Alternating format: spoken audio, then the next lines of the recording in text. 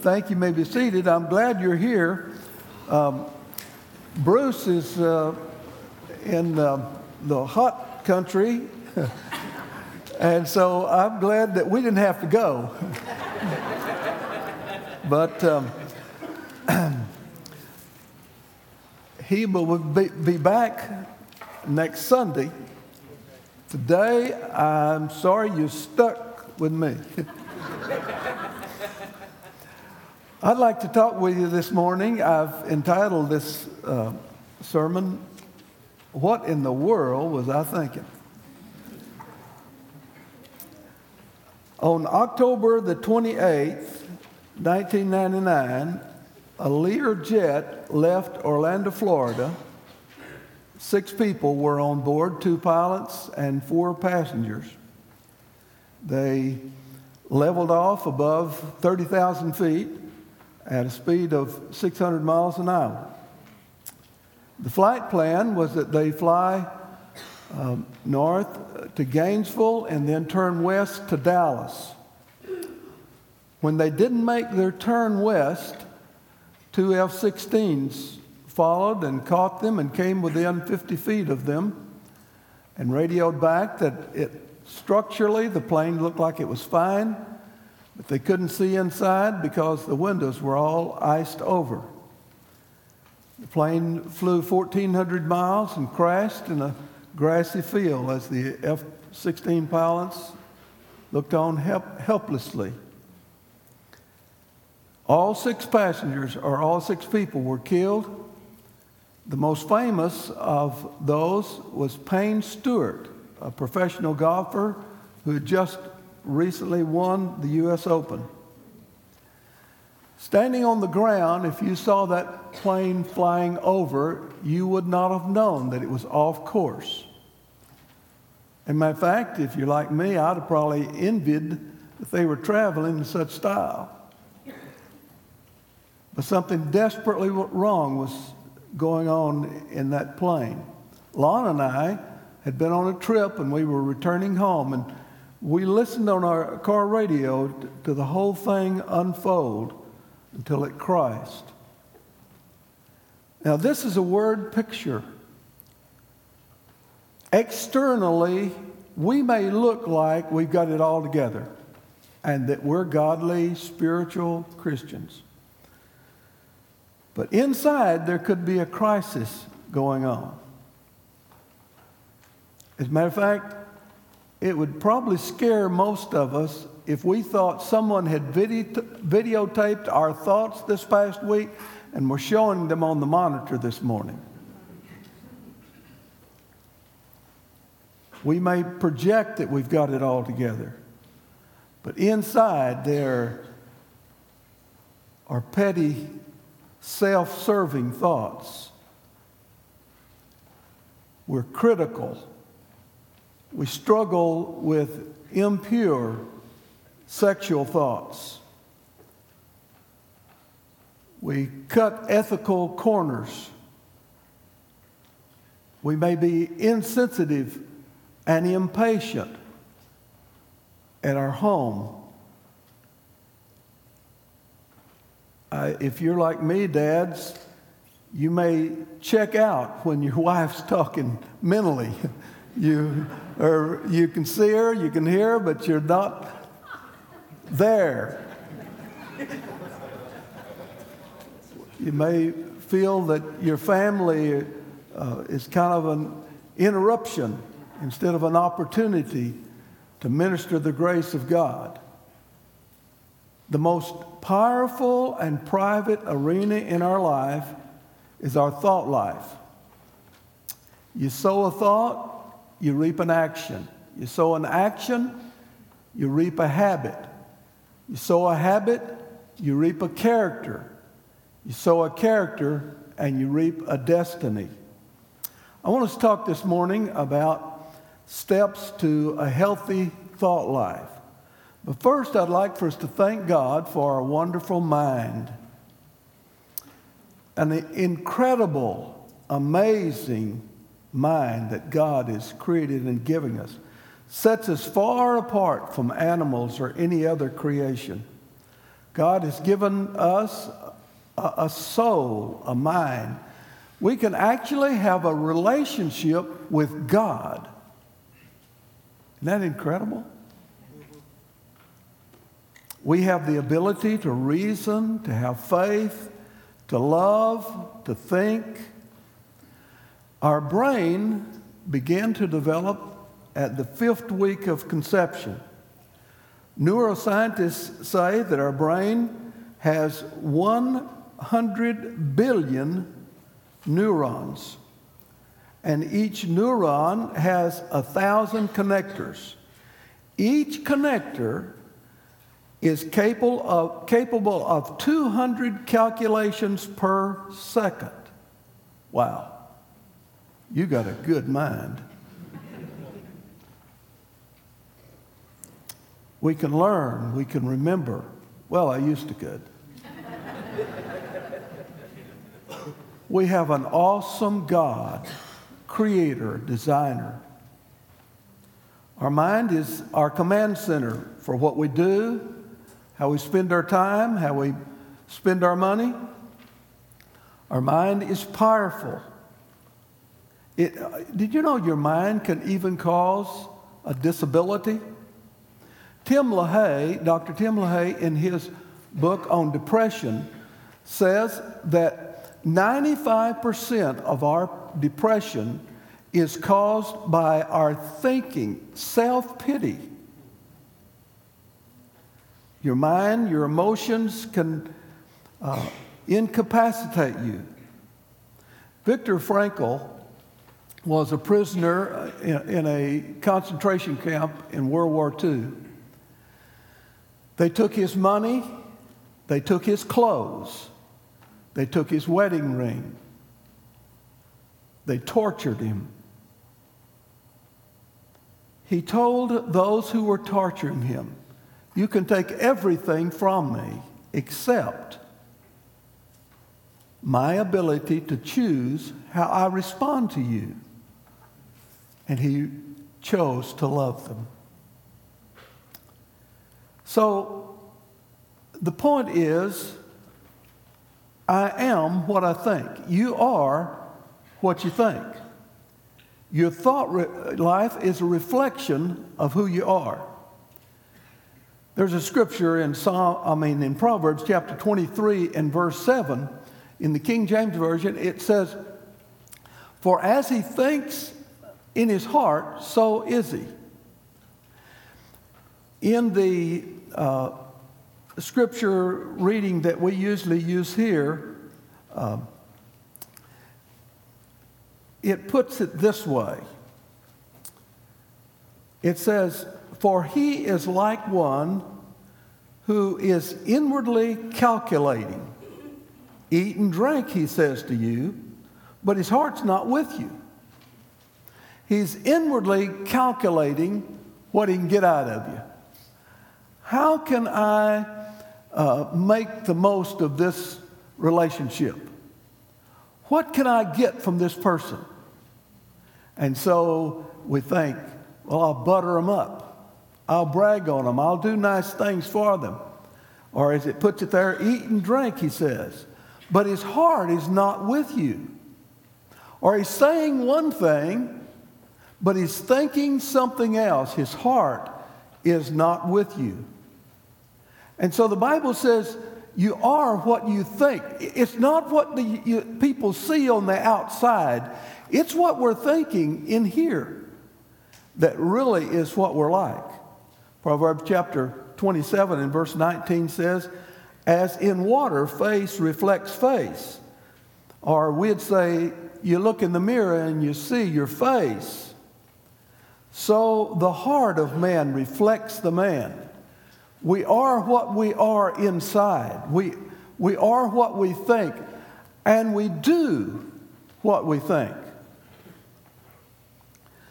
Our thoughts govern our actions. If a man has an affair and destroys his family, someone might say, "How could that have happened so quickly?" But it didn't happen quickly. It started with a thought, an inappropriate thought. When you hear about a plane crash on the news and so many people were killed, they always say we're going to recover the black box, because the black box is a recording of what was going on inside the plane before it crashed. Our mind is that black box that is everything that we are thinking, is what we are. Someone does something great or achieves a goal. And if you're from Texas, we used to say, he set his mind to it and he did it. He set his mind to it. We can do anything we set our mind to, we say. Your vision drives your actions. Walt Disney died before he completed Disney World in Orlando, Florida. One of the workers said it's a shame that he never saw Disney World finished. Another worker said, oh, but he did see it finished. It was in his mind long before it was in Orlando. So our thoughts govern our actions. Proverbs chapter 4 and verse 23 says, keep your heart with all vigilance, for from it flows the springs of life. Watch closely. Don't let your thoughts be on the wrong thing, for out of it comes your life. In the book of Matthew chapter 12 and verse 34, Jesus put it this way, out of the abundance of the heart, the mouth speaks. If we speak angry words, it's a reflection of our heart. Proverbs chapter 16 and verse 32, whoever is slow to anger is better than the mighty, and he that rules his spirit than he that takes a city.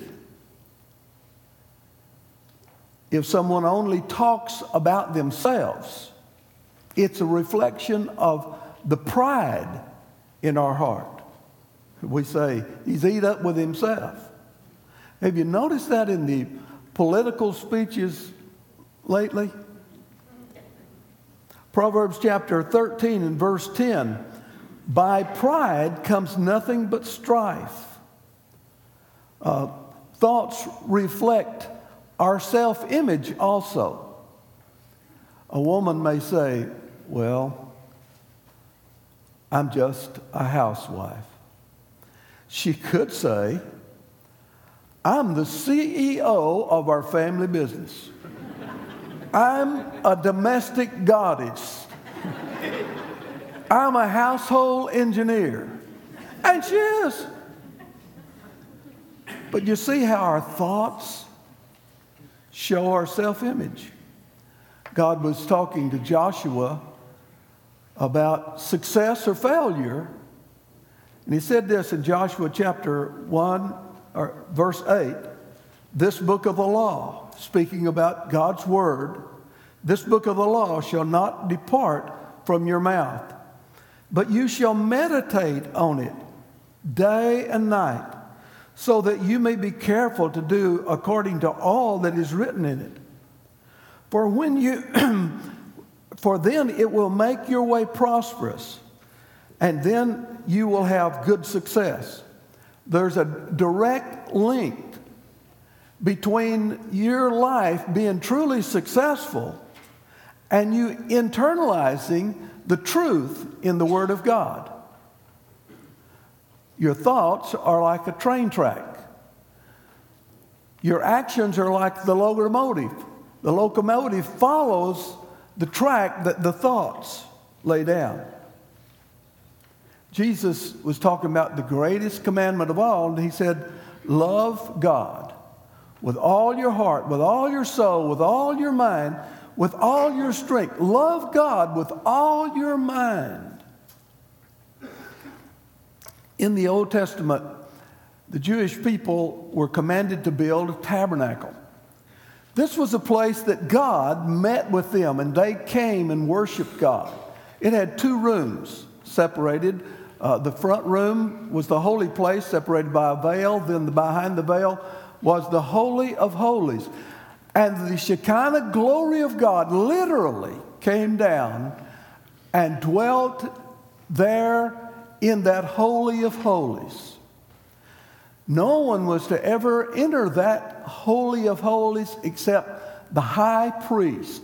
And he could only go in there once a year on the Day of Atonement. Traditional Jewish history says that they would tie a rope around the high priest's leg because they were so concerned that he would go into the Holy of Holies in God's presence and he would die and no one dared go in and pull him out. They tied a rope to pull him out. But the New Testament says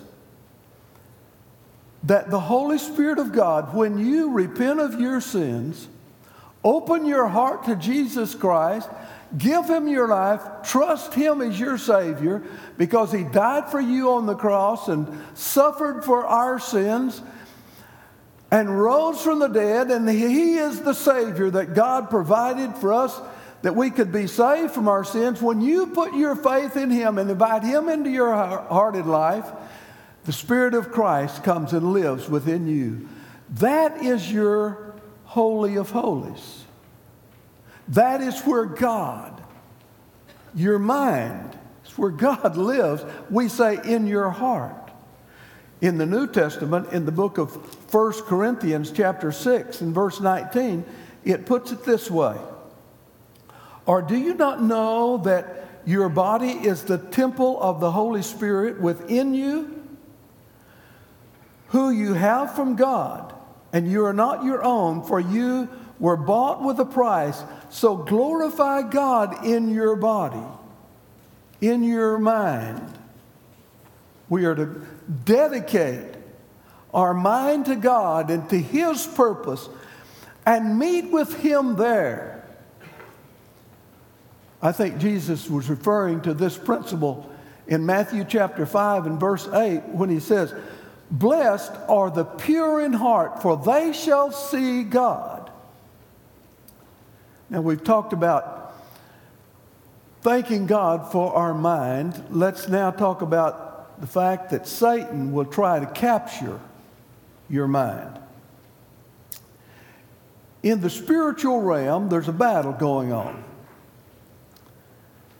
Just as certain as there's a God, there's a devil, Satan. And Satan loves to destroy, to twist, to pervert, to turn things into evil that God has created. Now, every good thing that we have is a gift of God. James chapter 1 and verse 17 says, "Every good gift, every perfect gift is from above, coming down from the Father of lights, with whom there is no variableness nor shadow of change." God says everything that we have that's any good came from God. But Satan wants to mess that up. In Ephesians chapter 6 and verse 12, it warns us, "For we do not wrestle against flesh and blood, but against the rulers, against the authorities, against the cosmic powers over this present darkness, against the spiritual forces of evil in heavenly places." We wrestle against Satan and all his forces. So, Satan would like for us, instead of drawing close to God in our minds, to be distracted with the good things that God has given us and to set our hearts and minds on things that God gave us instead of on God Himself. For instance, one of the good gifts that God gives a man and his wife is sexual intimacy. within the boundaries of marriage. That intimacy is wonderful. But Satan will try to pervert and destroy and distort people's lives by using that. But the battle is in the mind. Each day we're bombarded with images, with commercials, with television programs, with billboards, with magazines, with books. Satan is after your mind. The companies wouldn't spend $1 million at the Super Bowl for a 30-minute commercial if they didn't work. But the stakes are higher than what kind of car you drive or what kind of soft drink you buy. Your thoughts determine whether you accomplish God's purpose for your life or you live your life in trivial pursuit and sin. 2 Corinthians chapter 10 and verse 3 to 5 says, "For though we walk in the flesh, we do not wage war according to the flesh. For the weapons of our warfare are not of the flesh, but have divine power to destroy strongholds.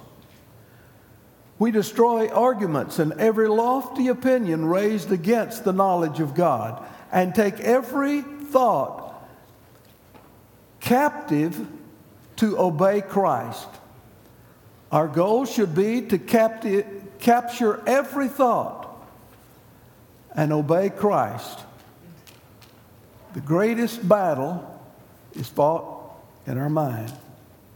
Satan uses thoughts also to haunt you with bringing up past experiences that were wrong, or conflicts or sin, to try to tell you, look what you did, look what you said, look what the thoughts that you had. You could never be right with God. But God says when we get saved, God forgives us of our sins and cleanses us and forgets our sins. Romans chapter 8 and verse 1 says, "There is therefore now no condemnation to those who are in Christ Jesus." Psalms 103 and verse 10 to 12 puts it this way: "He does not deal with us according to our sins, nor repay us according to our iniquities. For as high as the heavens are above the earth, so great is his steadfast love toward those who fear him. As far as the east is from the west, so far does he remove our transgression from us." When we repent of our sins, God puts those away, never to remember them again. Say, well, God knows everything, doesn't he? Yes, but God's divine, and he can choose to forget. Isaiah chapter 38 and verse 17 says, "For he has cast all my sins behind his back." Hebrews chapter 8 and verse 12 says, "I will remember their sins no more." Jesus specializes in taking messed up hearts, messed up minds, messed up lives, and changing them into a trophy of God's grace. But we should not forget that even though we've been saved, the battle's still on, folks. You're still going to struggle with thoughts and sin and temptation. So God wants us to learn how to overcome sin and to have a victorious Christian life. When we get saved, we become a new person. Christ's Spirit moves within our heart or in our mind. We still live, though, in a sinful world. We still live in a sinful body. We're still going to be tempted. James chapter 1, verse 14 and 15 says this, "But every person is tempted when he is lured and enticed by his own desire. Then desire, when it is conceived, gives birth to sin. And sin, when it is fully grown, brings forth death." Did you know you could be here at church? You could be listening to a sermon. Or you could be singing like we were earlier. And Satan put a wicked, ungodly thought in your mind. But you don't have to let it stay there. You don't have to let that thought continue. It's not sinful. It's not sinful to be tempted. It's not sinful to have a wicked thought. If you put that thought out of your mind, immediately it won't have any power over you.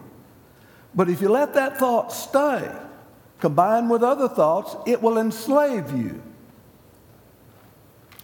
A piece of twine is weak and can be broken easily. But if you weave a lot of pieces of twine together, it will make a rope that can strangle you and hang you. So the third thing this morning is the power to change. Now, you may feel like you're helpless and powerless to change. Good news is God has the answer. In Romans chapter 12 and verse 1 and 2, "I appeal to you, therefore, brothers, by the mercies of God, to present your bodies as a living sacrifice." Step one, present yourself to God as a living sacrifice, holy, acceptable unto God, which is your reasonable service or your spiritual worship. Next, do not be conformed to this world, but be transformed by the renewing, are you listening?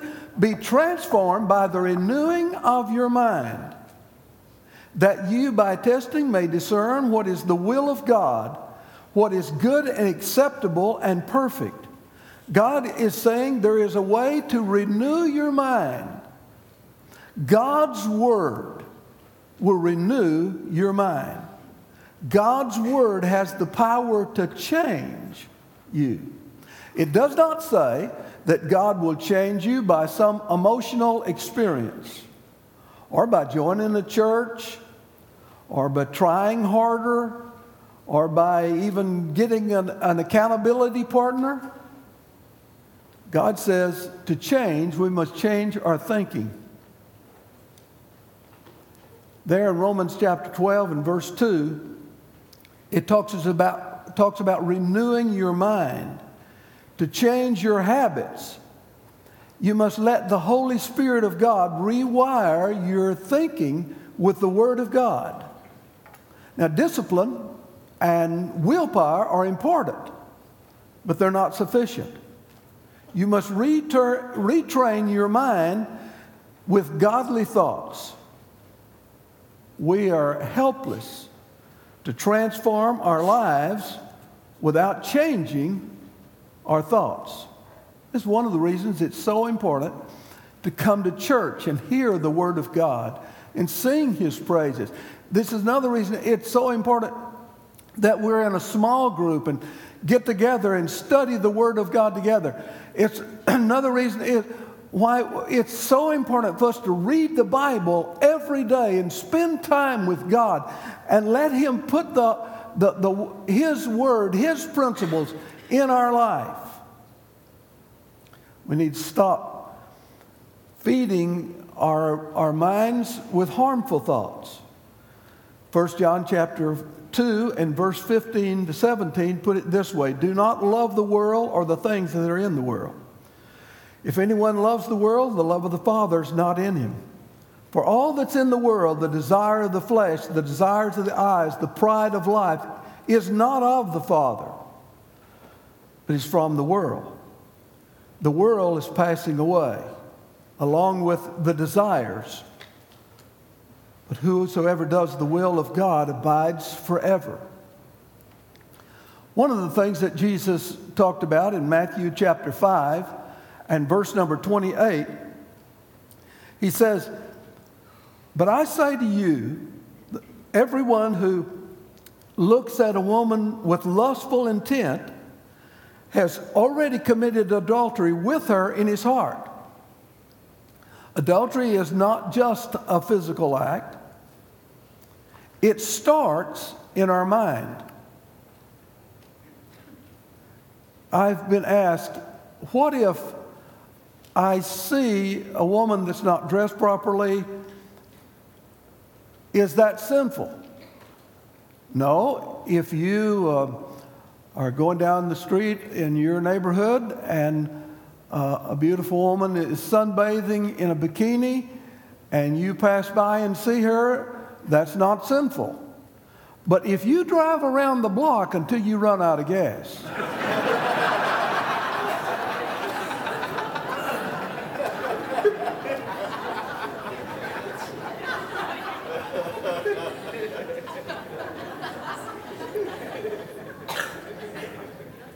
the very next verse, after that verse 28, Jesus talks about taking drastic measures to get away from temptation, to not let inappropriate, ungodly desires or thoughts stay in our mind. And he puts it this way in Matthew 5:29. "If your right eye causes you to sin, tear it out and throw it away. It's better for you to lose one member of your body than your whole body be thrown into hell."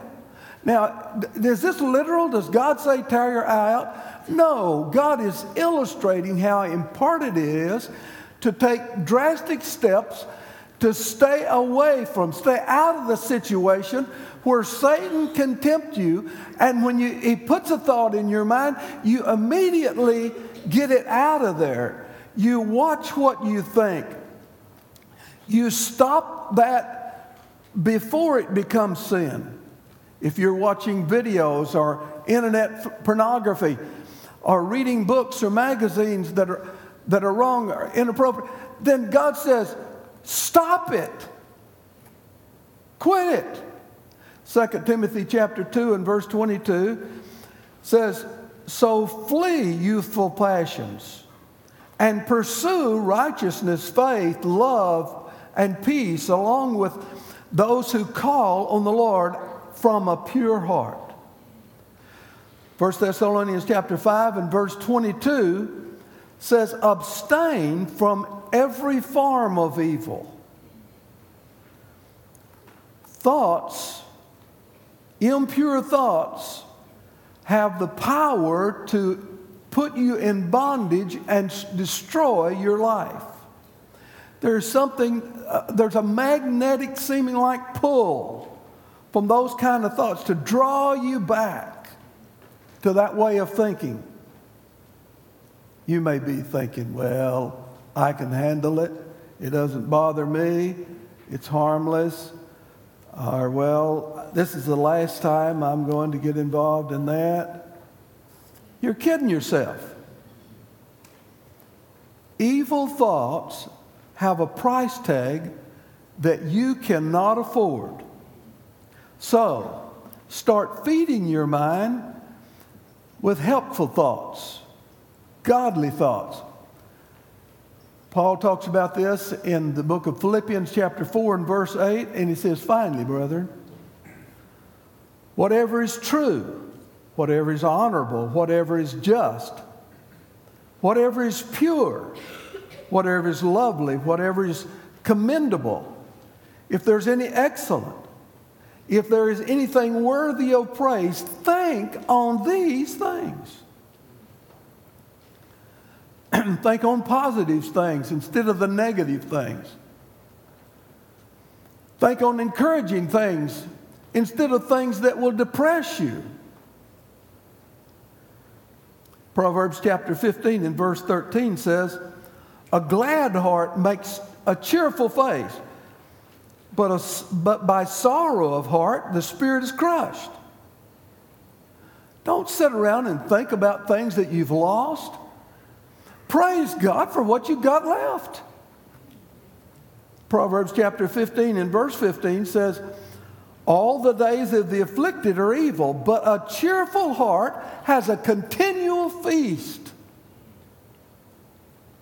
Proverbs chapter 17 and verse 22 says, a joyful heart is good medicine, but a crushed spirit dries up the bones. It's kind of like the cartoon movie Inside Out, where anger and sadness were trying to put things into this girl's mind, and joy kept trying to put joy into her mind. How many of you have seen that movie? Some of y'all are not very educated.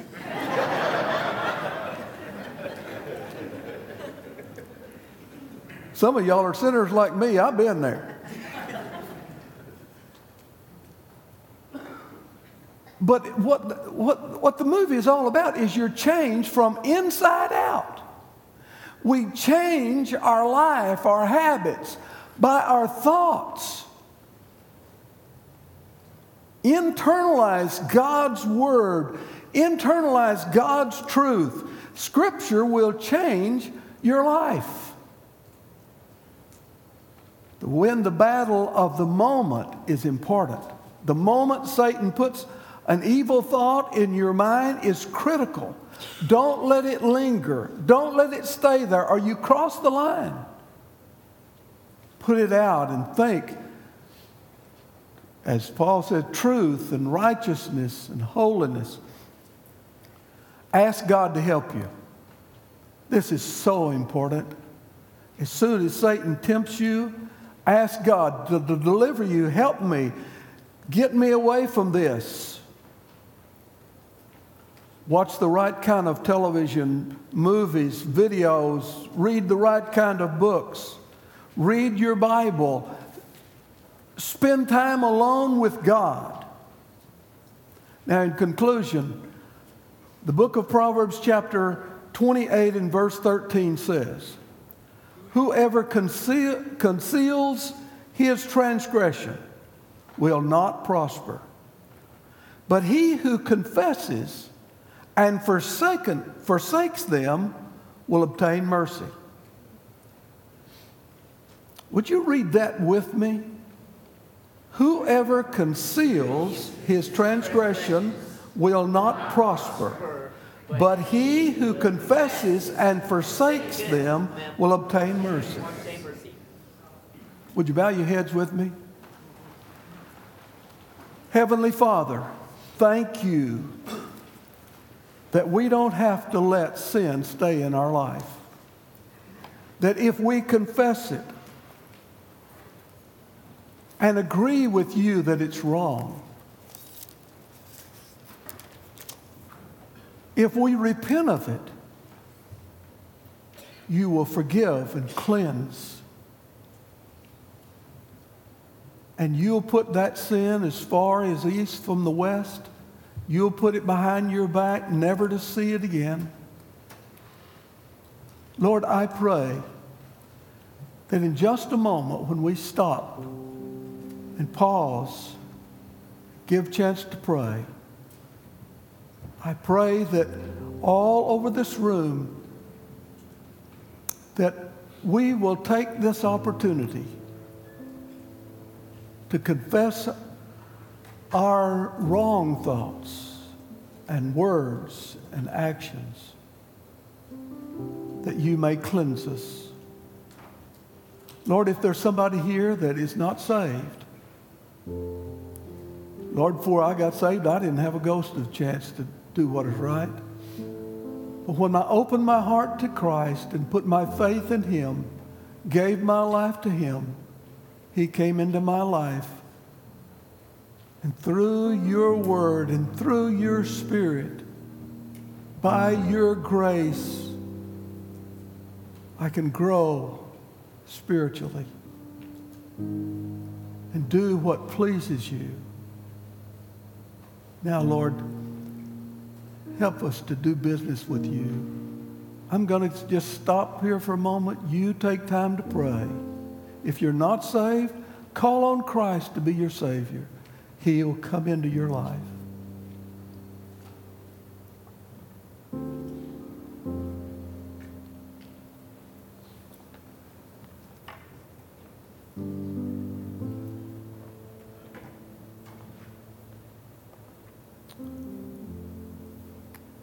Heavenly Father, thank you for your word, for your Holy Spirit. Lord, thank you for your forgiveness and cleansing. In Jesus' name, amen. Thanks so much for joining us on this edition of Crosspoints. If you have any questions about what you just heard, please call our church office at 714-848-5511. If you are nearby next Sunday, we have services at 9 and 10:30 a.m. Visitors are always welcome at Crosspoint, and we hope you'll choose to worship with us when you're near heading to